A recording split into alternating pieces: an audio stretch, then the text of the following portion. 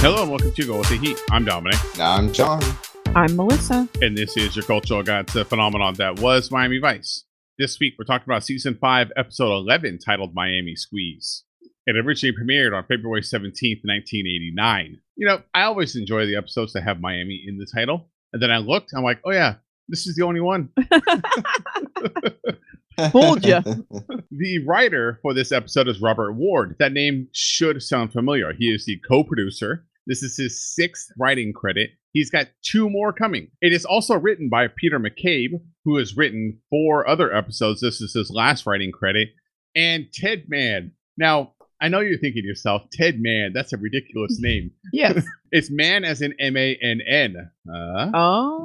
Related. So that might be something, you know, Michael Mann. Michael's less responsible little brother or something, you know. Gotta get him a job. Mom won't leave me alone. Come on, Ted, you're going to work with me. According to what might be a fake person, but probably not Ted Mann, aside from his funny name, he also wrote a lot of stuff. He won an Emmy for writing for NYPD Blue. Ooh. Yeah. And he also wrote something called Disco Beaver from Outer Space in 1978. Well, I think we have to find Yes. that for research purposes. I need to see Yes. Disco Beaver. And it's from outer space, not just a regular Disco Beaver. It's a space one. Yeah, a beaver from outer space. Not just a regular beaver. Not a regular one. The director on this episode is Michelle Manning, who also directed Fruit of the Poison Tree, and also like one of 2 female directors that ever directed anything for Miami Vice. I just want to clarify. So you wouldn't watch a movie about a regular disco beaver? No. It's got to be the outer space one. I don't got time for regular ones. Regular disco beavers are too common. Yeah, that's boring. Well, speaking of movies that Melissa watches before they start checking into each other's lives, Melissa saw Creed 2. Now, let me set the table here. Everyone, just hold on for a second. There are people who love Rocky, and then there is Melissa. Melissa worships the Rocky franchise, all of them. Even considers Rocky Balboa and Rocky 5 as part of the story arc. And I do. unlike me, who just skips them and pretends like they don't exist. That's because you're not a real Rocky fan. If you don't love him at his worst, how can you love him at his best? Of course, when Creed 2 landed, gotta run out and go see Creed 2. Melissa, without any spoilers. Now, listen, everyone out there. If you're worried about spoilers, just skip ahead like 3 minutes, just to be safe. But Melissa, spoiler-free review. How does Creed 2 fit in the Rocky story arc? I think it fits very well in the story arc. It's for me, it was the perfect balance of the old, like the Rocky franchise, because obviously, spoiler, it has Ivan Drago in it, but they also do a nice job of making new stuff, and it's not focused all this. It was not cliche, and it's not boring, and it's not like basically we just did a reboot, you know. No, they added their own stuff to it, its own spin to it. It has a montage, you know, but it's not it's not your usual montage. So yeah, it was we all liked it. Are there any cameos by the robot? I can't give that away. Well, I must have hit on something. I mean, the robot does have a sex tape. No, I'm joking. I'm joking. I have not seen it, but I have heard a little bit about the press for it. I know that Stallone has been, he basically came out while press to it and said like how much he appreciates being able to pass the torch. Reading about it and stuff, I realized how many people did not realize that he wrote Rocky and the Rocky franchise. Like, he was more than just the actor chosen to play him. Rocky is kind of him. Yeah, no, it's him, and he co-wrote this movie, which means that he did not co-write Creed 1, the first Creed. And they basically, apparently, according to him and everybody else, they begged him to come on for Creed. He was done when they did. He was happy with it the way they had done Rocky Balboa. It was like, okay, I'm done. And Ryan Coogler and Michael B. Jordan basically begged him to come back. So he has officially, the statement that he had done after all the press is that he's done. He's not going to be, this was his bowing out. So he's done being Rocky. Yeah. Tears being shed, but but apparently he's not done being Rambo. So we need to talk about that because he's filming Rambo 5 right now. with a big franchise like this, do you think that the franchise will get better without him, like the George Lucas Star Wars once Disney took over? Or do you think that it's just going to go downhill without Stallone? I think that the way they set it up, I think I definitely don't think it's going to go downhill. I think it'll stay. It's going to stay. It's its own thing. What it is. Yeah, it is what it is. It's its own thing. It's its own story, and that's what's good about it, and that's what the best part about it. For the record, I can't say anything, but I love Michael B. Jordan. So. And that's what I was going to ask on the last note here about Creed 2. How did you feel watching that movie, seeing Avon working with Wallace? Oh my God, it was like something. It went back in time. Like, don't you know he's the one why you're dead, Wallace? And they're like friends in it. Avon's in it. He's training him. It's like, that's why you can't trust him. That's why he didn't train you that good. Just saying, because you can't trust him. For all you people wondering what the hell we're talking about The Wire. The Wire. And Michael B. Jordan Yes. in the first season. Yes. I can't do anything about that. Sorry, but well, speaking of kids that make dumb mistakes, we have a dumb kid in this episode, and it's going to be joined by another dumb kid. There's more than one dumb kid in this episode. Let's go Well, talk about. I think by the end of the episode, we're down to just one dumb kid again. Let's go talk about this week's episode. When we open up, whose boat is this? It's like the Bat boat going down Miami. Hauling ass through Miami. It's eventually comes up to the dock. It stops. You see Sonny is watching from the docks too. You see it's really easy to spot his speedboat, which we actually haven't seen that much in this season. I was just going to say that. What do you think? They lost the boat or something? They're like, we don't have the boat. We don't have the right to use the boat. I have a sneaking suspicion that this is going to become his boat after this. After they confiscate that one. Yes, typical Vice Bust fashion. It immediately starts as a shootout because, I mean, why arrest him when you can just shoot him? At the same time, a man in a helicopter with a terrible British accent, which I hoped was not going to make a reappearance in the episode, but it ends up being a pretty important part of the story, is watching from the helicopter. All I can think about is that our teenage daughter keeps doing English. Her and her friends do an English accent for fun. And they're better than what this guy was doing. Exactly. What I'm wondering is how come the bad guy has helicopter but Vice doesn't? I feel like a helicopter could have been helpful. Sonny shoots one man, still shoot out with him and Tubbs, dealing with the other two. They're able to get away, steal someone's truck, throw their drugs into the back of the truck and drive away. So, and which is interesting because our British man named Ross also isn't able to follow the truck. You think he'd be able to follow that really easily in that helicopter as he sees the truck and the men run away. But, he's British. He can't fly a helicopter. Everything about this old truck being the getaway car and them getting away is just ridiculous because, this is a bust, guys. There's not cops waiting out cop cars. How did they get away in a 1954 Ford whatever? Tubbs and Crockett come up on the person shot, so they took one down, two got away. Sonny is heartbroken because he sees that the guy's really young. And this is a point that I'm going to hammer right here. Sonny is getting more and more kids. Sonny is getting more and more personal when it comes to these shootings. He's taking them more personal. He is more heartbroken over these types of things. Sonny season 2, he's like, yeah, he's young, but that person deserved it. Sonny season 5, oh my God, this person's just a kid, only a 20-year-old kid. I can't do this for much longer. Yeah, exactly. He's definitely changed his opinion on murdering young kids. I guess what I'm getting at is that these types of things are weighing on him more and more. The job, he's not able to just let the job slide off of him like he was doing before. He carries it with him now. Yeah, he carries a lot of guilt deep down inside for stuff he does for the job. Yeah, exactly. Good thing there's a therapist in this episode. And then we go to the opening credits. This is our moment to check in with the guest stars. And John, I took a quick glance at the guest stars for this episode, and it's 37 people. I have a feeling it's because a lot of them have appeared in Vice before. What do you got for us this week? Okay, so we'll just start at the top. We're going to start with Robert Joy, who plays the ridiculous, evil Sebastian Ross in this episode. He's a Canadian actor, and he's most notably... He's not even British. Oh, I knew there's no way he could be British.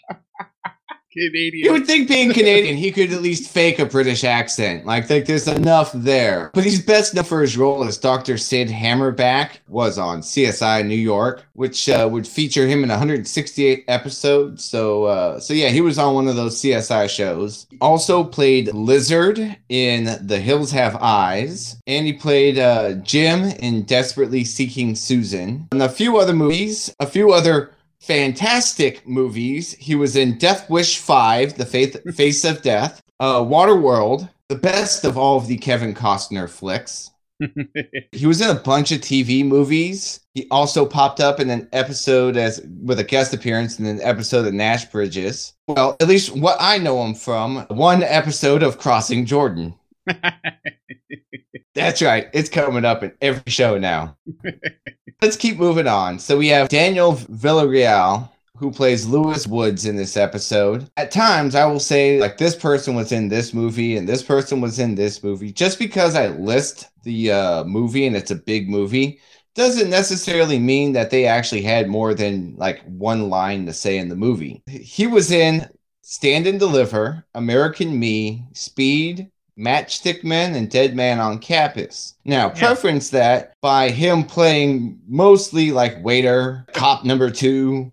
Like these aren't the giant roles. Although Stand and Deliver was his first job in Hollywood. He was a production assistant, and it would also end up being his first acting part as well. I think his biggest role was in Speed, where he played the character of Ray, who was just one of the people on the bus. Yeah, that's what I was going to say. I kept wondering what I remembered him from, and it's from Speed. So moving on, we've got Justin Lazard as Metro Dade Detective Joey. What used to be... Okay. He was Joey Harden, EA agent, in episode In the Line of Fire. He's now playing the exact same character, except they changed his surname to Chandler. So now he's Metro Dade Detective Joey Chandler, but he's the same kid. Same character, so all we can assume is that Joey Harden got married. So congratulations, Justin, on the fake marriage. We've talked about him before, and we will see him again, so I'm not going to focus so we're not going to talk about him anymore. No, we're not going to talk about him.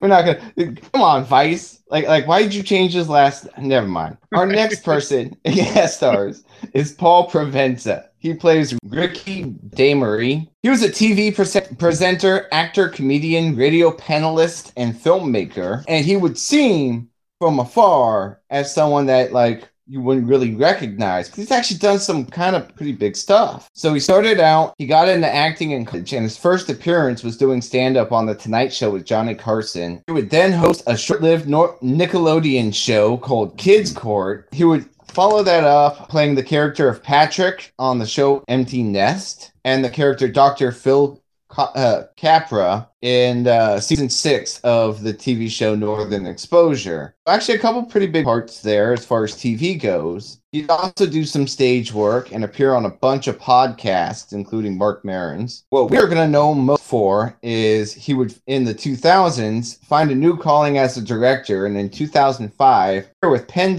Jillette, and direct the documentary The Aristocrats. Oh.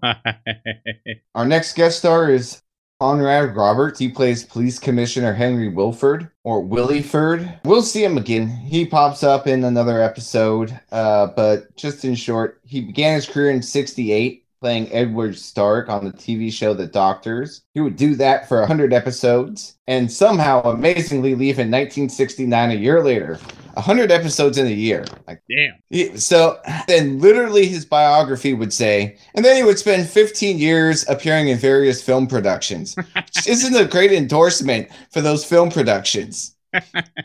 Peter Nelson is our next guest star. Plays Dan Shaw. He's an American actor best known for his role as the evil visitor youth leader Brian in NBC's 1983 miniseries V and 84's sequel, V, The Final Battle.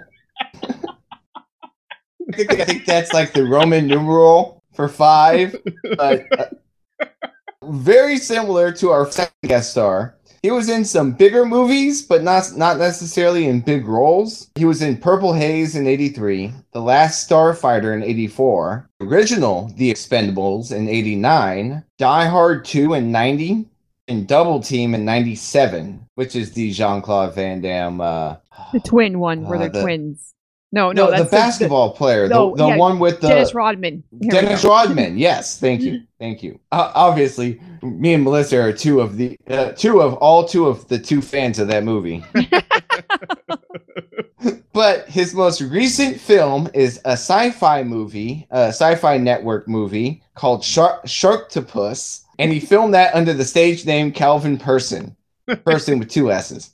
You see, Peter Neslin. Apparently, Sharktopus is not Peter Nelson quality, so you get Calvin Person instead. All right, so our second to last guest stars Jane Hines. She plays the psychiatrist. She doesn't even get a character name.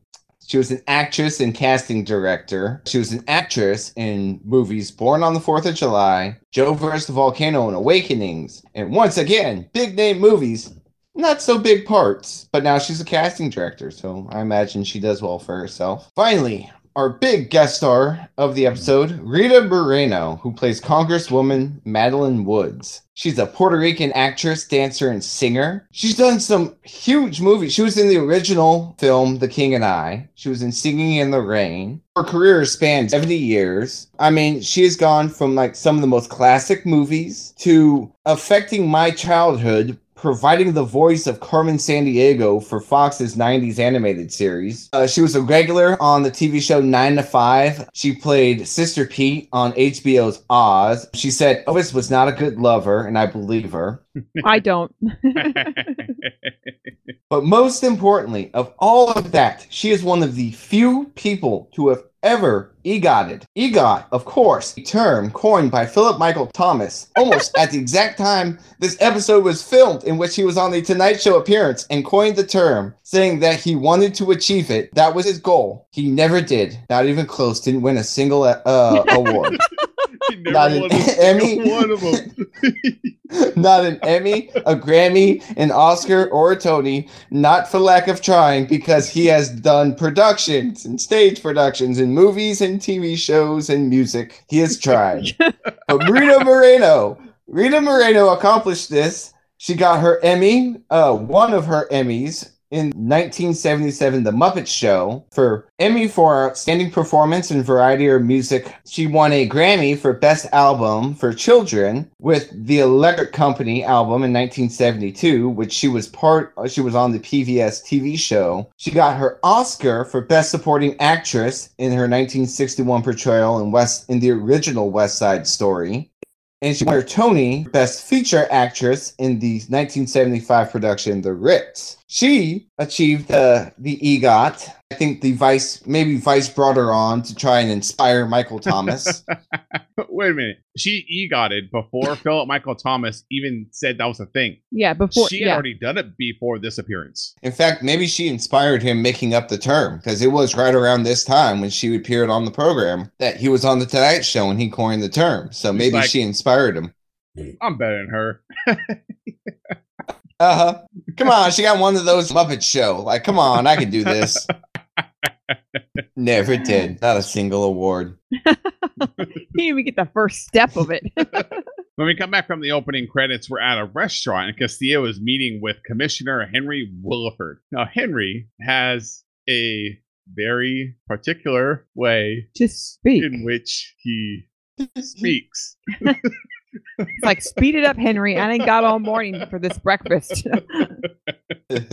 Feels more like a brunch to me. But Henry thinks very highly of himself. Like, I've accomplished this and I have a good relationship with Congresswoman Woods. And Henry also says that a man that was killed in the shootout worked on Woods' campaign. Castillo says, yeah, we kind of figured that out while you were talking. We had enough time in between the words. Yeah, Castillo's he's wolfing down his omelet. And he's like, yeah, like, I know. Like, what does this matter to me? Like I'm over here eating an omelet. Like, come on. Henry says you should meet Congresswoman Woods, her integrity is unmatched.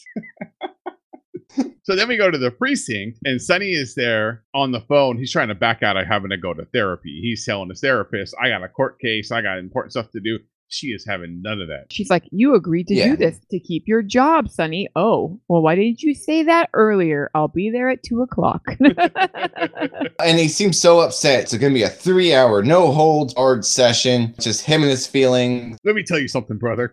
When you go into that therapist room and 1,000 Hulkamaniacs come rushing up on you, what are you going to do? I will say this, I was distracted during the whole scene. What is with the Toy Grad helicopters on their desk? It's their emergency room helicopters. They're for taking Castillo from the crime scene to the hospital. Castillo comes in. He says they have a preliminary report. The men are definitely work for Ross. And they're dead. They're definitely dead. Yeah. And breakfast was lovely. The dead kid ran with someone named De Maria, who was only 19, and none of them are young enough for looks-wise to be able to infiltrate the De Maria gang. Stan tries to say, well, I'll get some acne, like as a joke, be able to infiltrate it. And Sonny says, no, I know a guy. And I stopped. Like I froze. He knows a kid. I froze. Yeah. Oh my God. I think I know who he's talking about. Please, God, no. Let it don't be this person. We go to the docks. And there he is. Real fast, we go to the docks. Ross is talking to Morales, one of the men that is working for him that was overseeing this drug trade, and he's not too happy with them, but he does like his dog Edwina. Yeah, and we also find out that our villain in this episode is some kind of Sherlock Holmes Bond villain, like some kind of mix between the two. He's the most stereotypical Englishman ever, right? Except for I think they wear their suits like 4 times too big for them. He looks like he's wearing his dad's suit. Why is this dog walker with him all the time? I don't know. Why can't he leave poor Edwina at home? Edwina looks like she's getting up there in age. Like she probably shouldn't be doing this much traveling. I can't imagine riding in helicopters is good for her. At Congresswoman Woods' house, so she lives on like a yacht or something, right? I don't know. I guess she does. Yeah. It's like a secret boat meeting. She's watching herself on TV give a press conference about, I think it's just about her general re-election. I don't get the point she's trying to make though, because she's saying when the administration started, kilos were $50K, and now they're $10,000. And I'm thinking like, well, I mean, that's a discount. Like that's a good thing. Like they're cheaper now. That's what Dominic said. He goes, she made drugs cheaper. That's what she achieved. Why that's good, we don't know while we were watching it. Fire sale while Woods is on the case. Everything must go. It's Black Friday every day. Yeah. Thanks to Congresswoman Woods. She's talking to Dan, who's her aide, like her number one campaign. Yeah, she's in charge of the campaign. And he's giving her some coaching, and then Williford and Castillo come walking in to get an introduction. Castillo gets to meet the Congresswoman. Woods says, I can't believe one of my people was involved. I just, I would never be okay with something like that. By the way, do you have any info on the case? I'd love to have some inside information. Castillo's like, who are you talking to? Yeah. I don't even tell my mom stuff. Yeah, I know. They're like all trying to be all sly about it. Like we pinky swear we won't tell, And then she like drops that line where she kind of like says like, hey, I'm kind of your boss. Like you should probably tell me. Even Williford's like, don't be so uptight, Castillo. So then we go from there and we see Sonny. He's driving and I'm getting nervous. My palms are getting sweaty. He comes driving up. He stops. From the boat meeting to the bridge meeting. There's no shoulder. He just stops like in the middle of the road. Yeah, that was very strange. He gets out. He comes walking up. God damn it, Joey Harden, you son of a bitch. You survived? You're here to ruin Joey Chandler episode. now. He got married. Joey is excited to work with Vice. Asks if he's going to be undercover. Like, wink, wink. Do I need to put some more Pepsi inside of my cereal? Dude. Sonny explains the case, then Joey starts practicing. Sonny stops him and says, you got to be more cool, man. You got to sell yourself. Get lost in the role. Also, you want them to want to be you, man. It was very, very cliched. So after we leave from Joey, we see there's 2 men that are on the phone. One of them is Lewis. Two men are on the phone. They're the ones that got away with Ross's drugs. One is Lewis, and he's really nervous. And he's saying, Ross is going to find out, and then we're going to be dead. This is terrible. We should just give him back his drugs. Morales would say that the drugs are on the beach, and that's what De Maria is trying to say. It's like, they're never going to be able to trace it back to us. The cops took it in the raid. They got the drugs. It wasn't us. He has the worst sales pitch. Oh, yeah, relax, man. He's never going to come looking for his drugs. Not like they're expensive at all. Or They're only $10,000 a kilo now. Yeah. Super cheap. Dan Maria goes downstairs and he meets with Joey, who comes over, who's sitting at the bar. It's like a weird bar. It looks like someone's serving out of a bathroom and they knocked a hole in the wall. It's very weird. And dirty looking. And Joey, man, he's just terrible at this undercover stuff. He comes over, starts trying to do, hey, do you have any, white stuff? And they have, him and this guy have this weird conversation where I don't think either one of them knew exactly what the other one was talking about. But somehow it kind of works out. I just thinking the whole time, like, God damn it, Joey. Throw it in another episode. Son of a bitch. Later, De Maria goes down and meets with Ross. Sorry, he goes upstairs like to his office, and he sees that Ross is there. And De Maria's like, "Who are you? Why are you in my office / bathroom?" And I think that's his apartment. Is it? Yeah, that's just like where he lives. Yeah, so it's like it's got to be some flop house, right? That he runs where people are doing drugs there. Then they also have like a bar downstairs and stuff like that. Okay. Ross says that De Maria is just a thief. He has his drugs. You should turn him over. And De Maria's like, no, I don't got anything. Ross gives him a light caning. And De Maria's, okay, I'm sorry. Yes, we did steal your drugs. But I'm sorry. Oh, and I don't have them anymore. And this is awesome. Because we have the cutest attack dog. He's kind of old and drooly and everything. And you don't think like you think he's just there to kind of, but then he turns to him in like Scooby-Doo fashion. Where are the drugs? And the dog, I don't know, Waggy, and kind of goes, waves his nose over there, and magically the drugs fall from the ceiling where the dog points it out. He finds it so easy, and then he gives De Maria another light caning. He goes, another guy has the other half of the drugs. I'll tell you who that is too. Yes. Oh no. Then after some light tasering, then he tells him. Which it would figure that a British villain would be armed with a taser. Usually in these Vice stories, the American villains, they're shooting people with. No, our British villain is caning people and tasering them. Even later, Joey comes back with Tubbs. I imagine it's supposed to be like a Cooper deal that was going to happen for a whole bunch of drugs. But they find De Maria dead. And also brushing him off like he's covered in drugs, like he's dusty. Yeah, he's like covered, his whole face, body's covered in it. Yeah, Tubbs says it looks like he had a tea session, Ross. And then also that there's two paychecks from Morales, so they can see like they're all linked together. Like Ross and Morales and De Maria, like everyone's kind of working together here. Convenient he pays them in check form. I mean, I thought maybe like criminals would pay in cash, so you can't link you two together, but hey, what do I know about criminal activities? So now we're going to go to Sonny's first therapy session. And he's not handling it very well. It's about as you would expect. Right out of the gate, he tells the therapist that she's a crook, and also she's like an interrogator against the Viet Cong. Let's face it, she's not a very good therapist. She doesn't really care about anything he's saying. Also, what the hell is with her office? Why does she have like all those weird furniture where it's like you can sit on one side and she's sitting on one side and he's on the other, and she's got like her legs up on the couch? Like, what the hell is going on? Why is her office so big? Like, therapists making the money. That's what Sonny's saying. Exactly. In a roundabout way, Sonny eventually gets to that he'll never be comfortable with who he is or what he's done. That he has to, no matter what therapy he does, he still has to live with the fact that he's killed all these people. That he's done these things, that he's seen other people do these atrocious things. And just because he can be okay with himself doesn't mean he's ever going to be okay with any of that stuff or what he's done as being a vice cop, not including I was going to say, Sonny Burnett. Shouldn't it be weighing on him what he did when he was Sonny Burnett? When he actually murdered people? There was no justification, just murdered. If there was anything in this episode as a takeaway, it's these therapy sessions. because you really get an insight to where Sonny's head is. He doesn't like his job anymore. It's tearing him up from the inside, and he is not the same person he was before he was Burnett. I think he doesn't like himself anymore. That's like the key. He doesn't like who he is. He doesn't like what he does. He doesn't believe in it anymore. Change his name to Nash Bridges.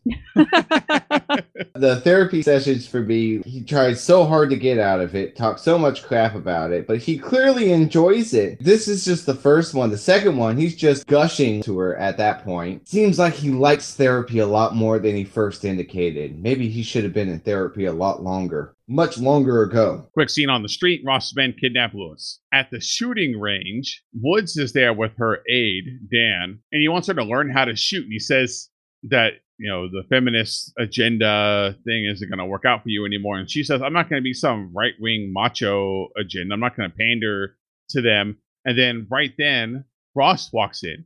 He pulls out his gun and shoots the target and makes like a shape of like a smiley face on the target, and then introduces his crew. Woods is obviously shocked. She's like, who the hell are you, and why are you here, and how did you even get in here? Ross says, I got your boy here, Lewis, your actual son, and he's been selling drugs. He stole some drugs from me, and I can't get information out of him, so I'm hoping you, his mom, can get some information out of him. By the way, if you're not able to get the information and my drugs, I'm going to ruin your political career. This scene kind of laid out. So we've been joking a lot about our British Bond villain here, but this is just another weird scene. After, the feminist banter, when he comes walking out, he starts by introducing his dog walker, Maury. He tells him that he wants his drugs back, and then she starts to get upset. She's like, I don't want to hear it. And he almost gets upset. Like, are you sure you don't want to hear my explanation? Like, I explain things very well. And then at the very end of the scene, after he basically threatens her, he then asks her to go to tea with him. Like, what the hell's going on here? Yeah, what's going on here, Ross? Shoot straight here. Tell us exactly what it is that you want. What says she's not interested? Ross says that Maria is dead and Lewis is next if you don't help him. So now, she's trying to play like I'm not going to be bullied, but obviously she's going to get something done here. So now at a helipad, Lewis is trying to ask her for help. And he says, Mommy, your career was always first. You would never take care of me. And Woods lays into him. In fact, she eviscerates him so bad, I was apologizing and asking Mommy to calm down. He does the spoiled rich kid. I do this because of you, Mom. And she was like, listen here, you spoiled little brat. I kind of get where she's coming from with this. This little bastard's creating all kinds of trouble for her. She destroys him. She obliterates him. And by the end of it, he's like, Mom, just please help me. Yeah. She basically talks about how she had to sacrifice all this stuff to get her career and how she was a woman and she's like one of the only women in that industry. And she did it all with him, like as a burden, basically still being a good mom and taking care of him. But he was like a burden to take care of, is what she's trying to say. I should have listened to Marlon. She says, I need time to think about it, gets on a helicopter and leaves. At the therapist, Sonny is still blabbing on and on. And then the therapist finally asks, so what about your private life?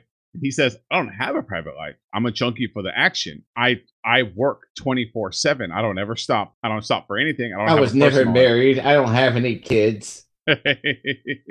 I was never too closely involved with a meat fondler. He continues. In the beginning, he thought he could make a difference and the Vice team was so full of energy, and he lists off everyone except for Zito. Yeah, ouch. And then he says, I don't believe in the work anymore. I don't believe I can make a difference anymore. He says it's not for me. I'm done. I'm done as a police officer. Yeah, that's exactly what he says. At Woods' boat, she's now having lunch with Castillo again. She's apologizing for how she behaved before when they first met. And oh, by the way, he's having an awesome week. He is having such an awesome. First, the police commissioner buys him breakfast. Now she's feeding him lunch. He's used to just leftover Thai food. Like, this is awesome. She also says, hey, I happen to know when 250 keys are coming in too. Thought you might want to know. Yeah, just, randomly I know that. Mhm. So hell yeah, Castillo was interested. Let's party. He asked her how she got the info. I was like, I can't share with you, but here's all the information that you need. And he repeats it back. They shake hands. He leaves. This next scene, I swear to God, when it started, I thought this was a vice bus, and I was like, man, they're just getting lazy. He's gonna drive in and open fire, mow everyone down. Like they're not even trying anymore. Trucks come in. Team is offloading them. That group of cars pulls up, unloads on them, then steals their drugs and drives away. But an awesome mustache man is up on the roof and he's watching the entire thing. Very confused by the look on his face. When the police show up and the Vice team is there, you hear the mustache man, when Castillo shows up, says, that's the man that was in the limo. That's him. I'll recognize him anywhere. Setting Castillo up. But yeah, to say the man that was in the limo did not look like him, just so we know. He had black hair and a mustache. That was where it went. That was it. That was the extent of it. Meanwhile, Switek is getting Morales drunk.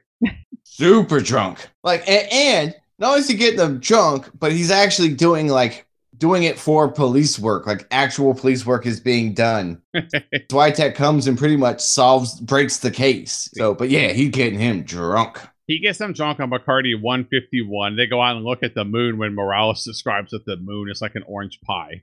That's He's drunk. No.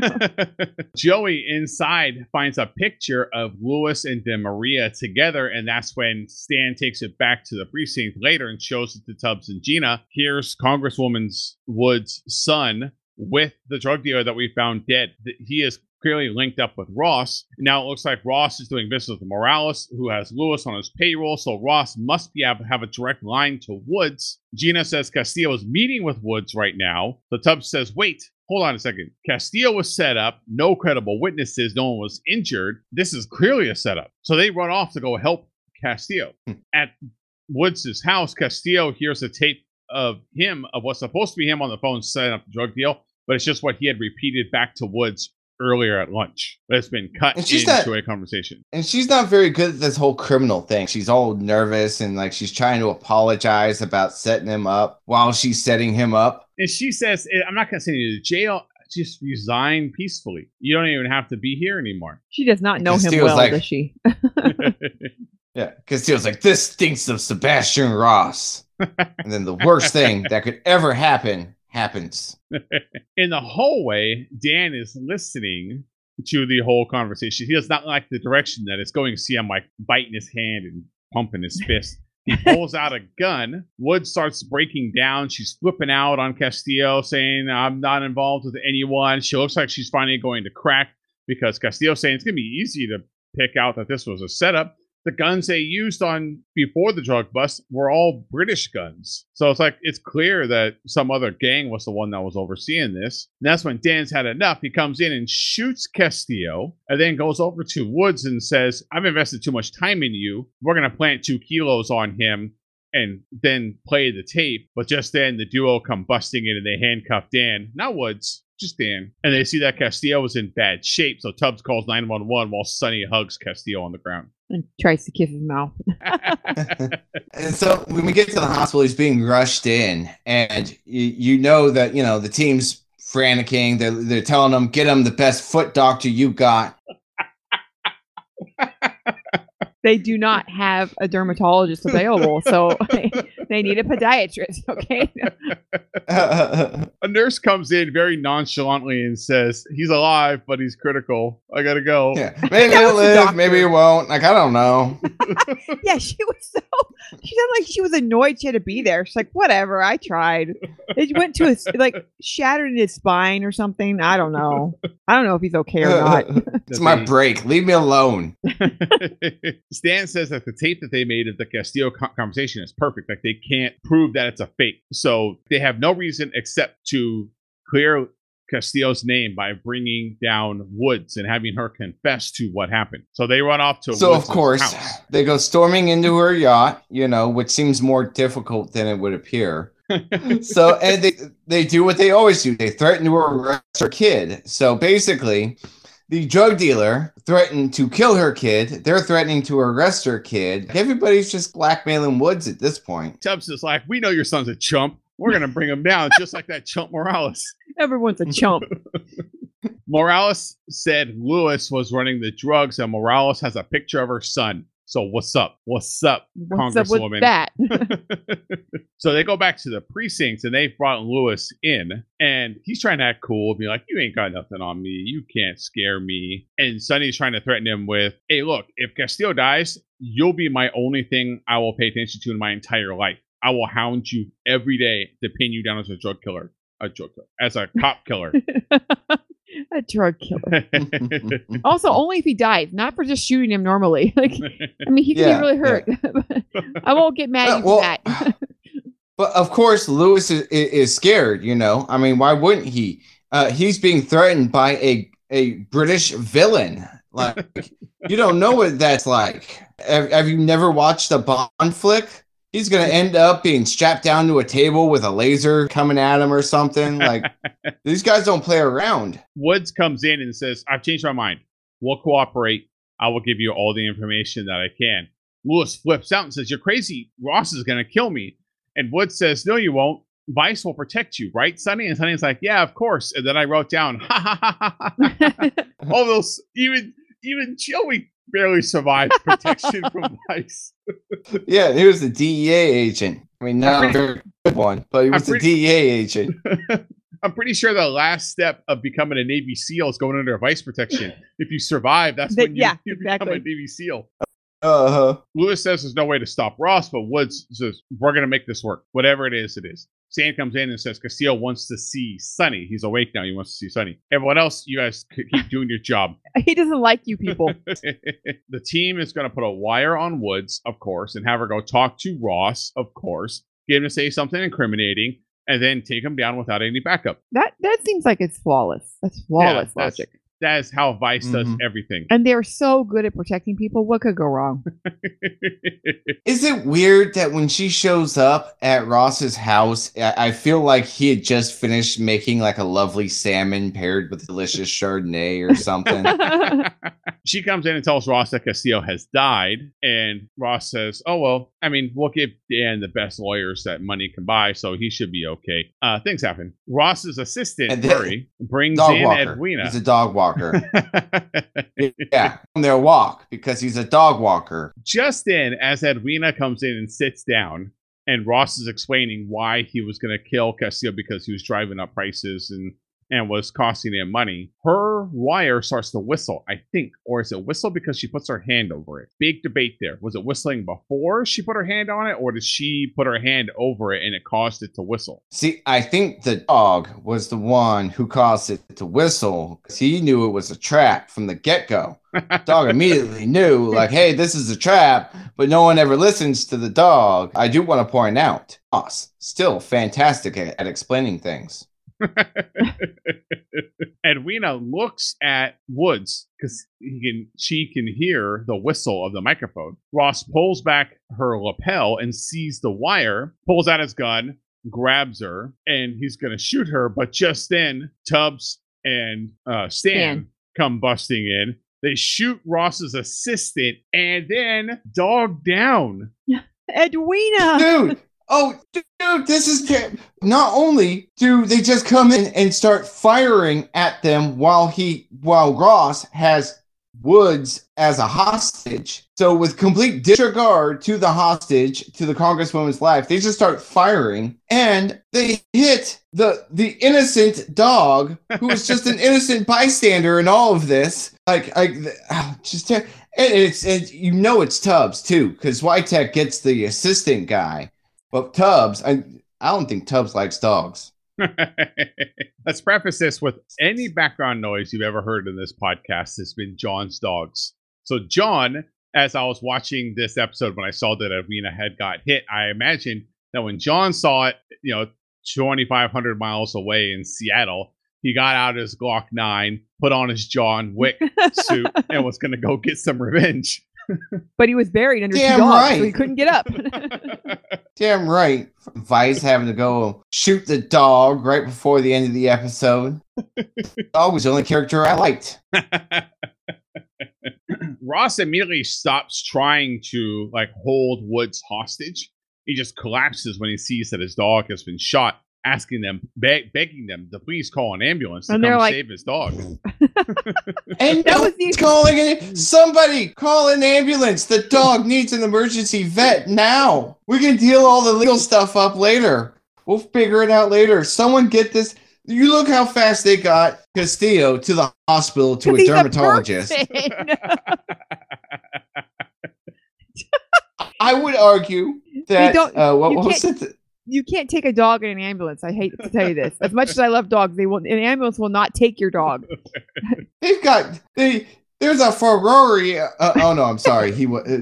Crockett wasn't there. I can't say that. He's got a big car. He's got a convertible. Load him in the bug van. convertible. Let's go. Take him in the bug van. We fade out, Yeah. and then when we fade back in, we're at the hospital, and Melissa, you were saying that you anticipated Edwina to be laying in the hospital bed next to Castillo. And there she is on life support.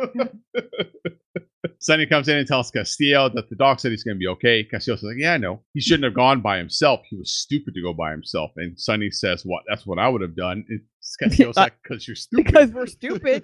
Castillo says he kept thinking about how he sounded on the tape and what other people on the Vice team would think Yeah. of him, hearing that, thinking that he's dirty. And Sonny says, there's no way, man. Like, we would never think that about you. You're the glue of this team. We're a team. We trust you. We all trust each other. There's no way that any of us would ever believe that you would try and set up a drug deal. There's no way, man. Like, we're all here in this together. And then we freeze frame, and that's the end of the episode. I don't care about any about that. What happened to the dog? Is the dog okay? Someone let me know. I hate you, Vice. I have lots of final thoughts about how this episode ended and the tone that it set in that hospital scene. And Edwina. I do too, and a lot of them end in nasty letters I'm going to be sending to. Dear so and so, I love your wieners. You leave me out of this, Melissa.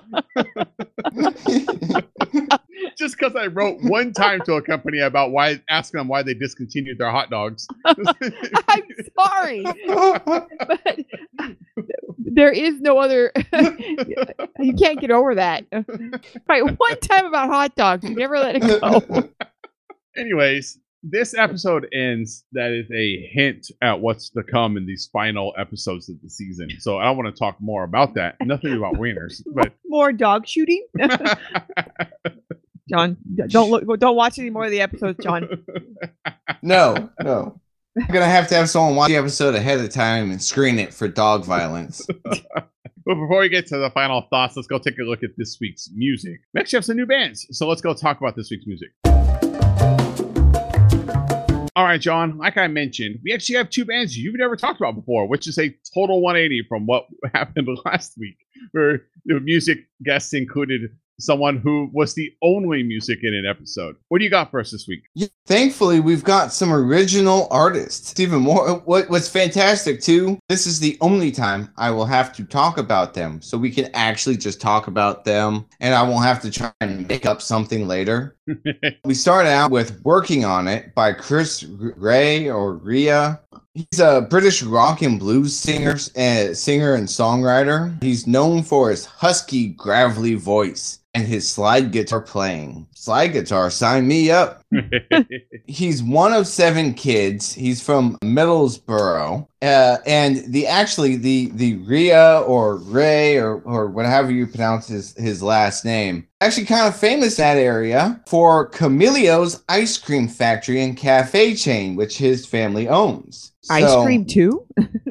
Yeah, ice cream factory and cafe chain. And he actually thought about not going into music. He was going to work in the family ice cream factory, which, I mean, doesn't seem too bad. He ended up going into music. At age 21 or 22, he bought his first guitar. And this was in 1961. So he actually got kind of a late start in music. He claimed to be self-taught. And he almost joined his friend's band at the time called the Elastic Band. But his dad convinced him that that they weren't going to pay him enough money and talked him into coming back to the old ice cream family factory.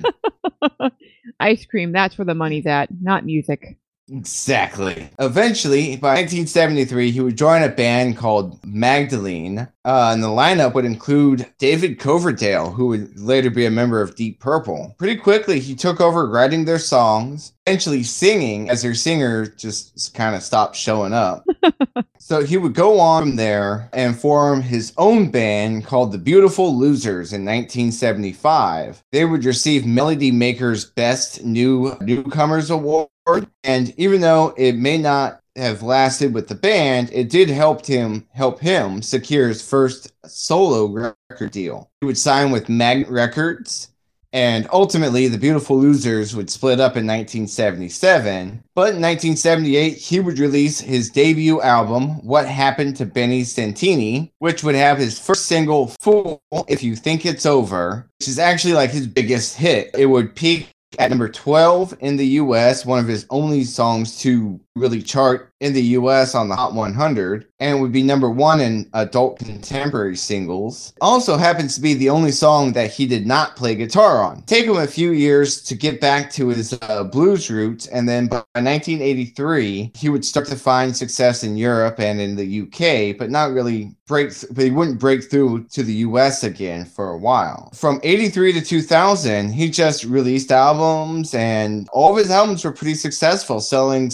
millions of copies. Like a lot of stories about stars, just because he was selling millions of records doesn't mean he made a bunch of money. He'd actually find out and fire his manager when he found out his manager was making more money than he was off his music. And it would take him from 83 to 87 to finally pay off 320,000 pounds of debt. And actually start generating significant revenue. Because of how his record contract was and stuff with touring, he was actually in debt until the 87. He had to release like 4 albums and sell like a few million records before he actually started making money. Damn.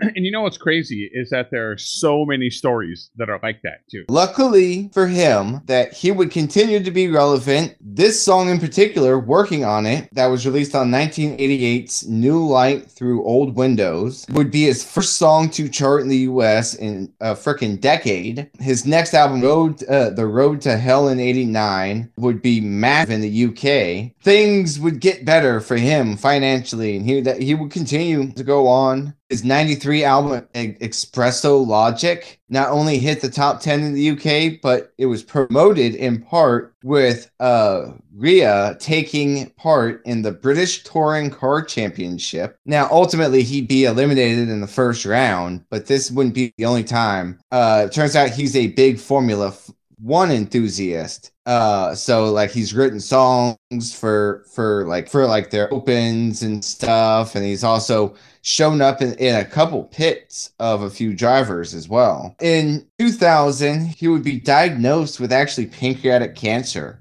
So he his music career would kind of come to a halt. His pancreas would be removed, and he'd actually end up returning to performing. He still has medical issues. From what it looks like, they removed most or all of the cancer. Wow. He would continue touring and releasing music until 2016 when he would have a stroke. And well, since stroke, it's made things pretty difficult. 2017 was his last stage appearance. He collapsed on stage. His last few shows have been canceled. So we wish you the best, Chris. By the way, what's kind of ironic with the whole cancer thing, only real film credit as far as an actor came in the 1999 comedy film Parting Shots, in which he played a character who went out and got revenge after being diagnosed with cancer. But he's still trying to do it. Our next artist is Tackhead with the song Hard Left. Gotta love a band name called Tackhead. I knew you were going to be all over that one. They're not just known as Tackhead, sometimes known as Fats Comet. Come on, guys. Let's talk about the industrial rap game from the 80s and early 90s. Tackhead's core members were made up of Doug Wimbush on bass, Keith LeBlanc on drums, and Skip McDonald on guitar. Would also feature producer and mixologist Adrian Sherwood. He kind of drive this thing, and you'll kind of get why here in a minute. Tackhead was only technically credited with 2 albums. They participated in 4. The The artists that I just named that make up Tackhead, they began as members of the Sugar Hill Gang's house band. Damn. Yeah. If you don't know who the Sugar Hill Gang is, the old lady in Happy Gilmore, the rap she starts, that's Sugar Hill Gang song. That's not all they did. They also played the background, the instruments for DJ Grandmaster Flash's 1982 hits, The Message and White Lines. Like his two biggest fucking songs. Sorry. Like his two biggest songs. Oh, the shock on Melissa's face. Did he just We're talking about Grandmaster Flash. It's the dropped an message, broken F-bomb. glass everywhere.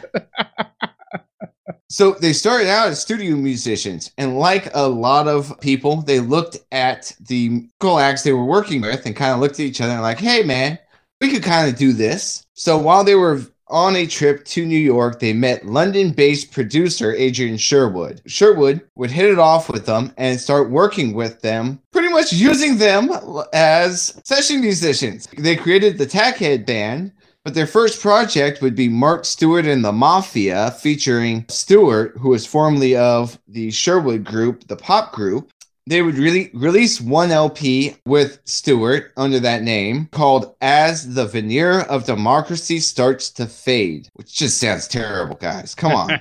The album would be described as a scary mess of random sounds, spoken word, and a tiny snippet of music processed and distorted to a grating electronic edge, which just sounds horrible. They would go from there and join forces with Gary Kalale, who was a touring MC, and release another LP called Tackhead Tape Lines, this time under the guise of Gary Kalale's Tackhead sound system. Still studio musicians, guys. Like, you're still not the main guys. They would have their first official Tackhead album, just them, would be called Really as a Hand Grenade. They would enlist vocalist Bernard Fowler to join the group, followed by a 1990 world tour. We're starting to make some headway. Now we're starting to get some of our own fame. They would follow that up with the album Strange Things, which some people would say was a little bit here, but ultimately would not be well received critically.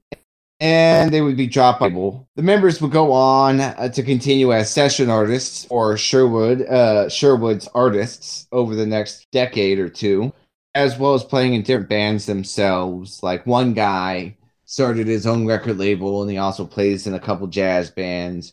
But like nothing major. Like, they never really hit it big after that, but they've contributed to some other stuff. But that is the story of Tackhead, or otherwise known as Fats Comet. So, well, Tackhead ended up going a different direction than what I thought it was. It didn't turn out to be industrial rap, not industrial grunge. Something tells me they should have kept hanging out with Sugar Hill Gang and Grandmaster Flash, as they are still actually, here we are 40 years later, and they're still relevant, actually still touring. Well, let's go give our final thoughts on this episode. I am interested to hear where John lies on this. I think if we're able to separate Edwina from the storyline, let's see if we're able to do that. Let's go give our final thoughts. All right, John. I was saying, I'm interested to see what your thoughts are on this episode, but I'm going to let you clear the air about Edwina. What are your final thoughts on this episode? I hate it. I hate you, Vice. You suck. Well, you gotta be shooting dogs and stuff. Like, Edwina was the best. Like, you couldn't shoot that lame-ass English villain you got there. We gotta watch this goofy cartoon villain the whole episode. The one thing I liked about him was his dog, Edwina. At the very end, we shoot him. We shoot the dog. And then we jump to a scene, and in very Vice fashion, we never mention the dog again. I don't know what to do with you, Vice. I really don't. This is just, it's a terrible episode. It's a terrible villain. It's a terrible ending. Why would you shoot the dog? Why do they go in there guns blazing anyway? She's the congresswoman is being held hostage. Like, why would you go in there just firing randomly? Just makes no sense. They should all be fired, starting with Tubbs and Switek. Melissa? Advice. What are your final thoughts? Mine are not as fiery as John's, but I mean, I liked Edwina too. She's kind of ugly, but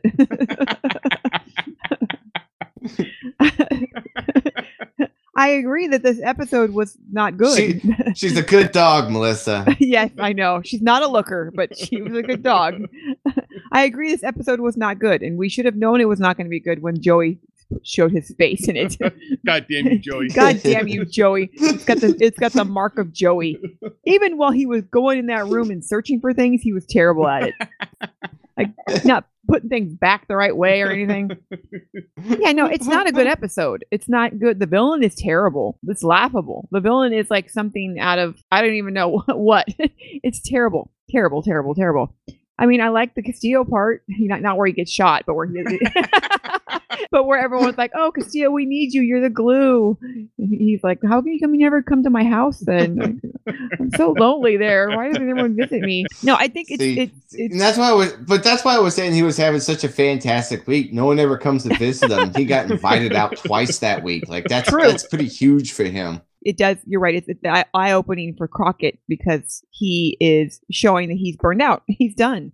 He doesn't want to do this job anymore. It affects him now when he shoots a teenage boy. It didn't used to do that back in the good old days when he could be responsible for everyone dying and not care about it. So it's definitely a shade of what's going to happen in the future. But I mean, we could have done with pretty much losing the whole episode and been okay. Mm-hmm. I'm going to buck the trend here and I'm going to say, okay, yeah, Ross is bad. Like acting bad. Joey, fuck you, Joey. But the therapy sessions in this and the way this episode ends, and I would have been with you guys except for this if it wasn't for this last scene at the hospital because it converted me. Sonny is there. Castillo asks for Sonny to come because he knows that Sonny is the most like him about how much he cares about the job, how much he cares about the people that work at Vice, uncompromising. He sees Sonny as like his number two, right? Sonny is in charge when Castillo is not there. So he's going to be in charge for a while now. I don't know how long Castillo's going to be out, unless next week they pretend like it never happened. Well, we pretended Crockett was never shot. Yeah, but based on what the nurse was saying, I'm pretty sure he got a bullet in the spine. Like, I'd be surprised if he can even walk. But this is a very heartwarming way to end this episode. They're nothing without each other. That team is nothing without everyone being on it. And they're in their final days of Vice. They are cracking. Castillo, he's cracking. He would have never gone by himself. He is by the books. He says himself he was desperate to clear his own name. Sonny in his therapy sessions talking about how he can't handle this job anymore. He carries the weight. He can't let it slide. He knows all the terrible things that he's had to do for this job. He can't handle it anymore. Tubbs last week saying, one of these times a woman is going to work out for me. I can't handle this lifestyle anymore. All of them are cracking. And we know that just beneath the surface, Stan is an alcoholic, strip club going, gambling addict. Like he is out of control too. This team is falling apart. And this last scene really shows that what Sonny is saying, if one of them leaves, they're all leaving. If one of them's done, this team is done because they cannot go on without each other anymore. And the cracks are becoming bigger and the aftershocks are greater. This team is falling apart. I don't think that's fair when it comes to the ladies. I don't think they're falling apart. They seem to be doing okay, not being mentioned in any of the episodes in this final season. I don't know. Gina hasn't killed a man, has she? Could she really be okay? She hasn't killed a guy in a while. Pretty long time. She's doing pretty good. And that's going to do it for us this week on Go With The Heat. We hope you enjoyed this episode. We would love to hear from you. Email us gowiththeheat@gmail.com. I am not playing with you. I want to hear from you. Email us. gowiththeheat@gmail.com. Let us know what you thought about this episode. Let us know what you think about Sonny's therapy sessions. Let us know about Edwina. Dog murderers. All of them. It's a dog murderers. Email us, gowiththeheat@gmail.com. Be sure to check out that website, gowiththeheat.com. Click on support, find all the ways to support us. Click on subscribe, find all the ways to find the show. Speaking of support, we would love your support. Support step number 1, go to your podcatcher platform of choice and leave us a review. Go ahead and give us 5 stars. You know the drill, 5 stars. Do it this time, though, please. iTunes in particular, if you use that platform. But don't write a review. no one ever reads the reviews. Instead, write a eulogy to Edwina. Write about how great of a dog Edwina was, and write it right there in the review of the show. Support step number 2, check out that Patreon, patreon.com/GoWithTheHeat. We'd love to see your support on that as we're racing towards the end of this show, and more hints coming out about the reboot of Miami Vice. So you want to keep your humble Miami Vice podcasters. And we accept all different types of currencies. You got loonies? Well, we accept loonies. Screw that humble stuff. We're the greatest Miami Vice podcast on the internet. There is no one that has done a better podcast about Miami Vice than us, considering there's only one other podcast. So this is all you got. This is the number 1 Miami Vice podcast on the internet. We would love to see your support. We really appreciate everyone that listens to this show. So like a kid. Support step number 3, email us, gowiththeheat@gmail.com. Let us know what you thought about this episode. That's going to do it for us this week. We hope you enjoyed this episode, and we'll see y'all next time. Bye, pals.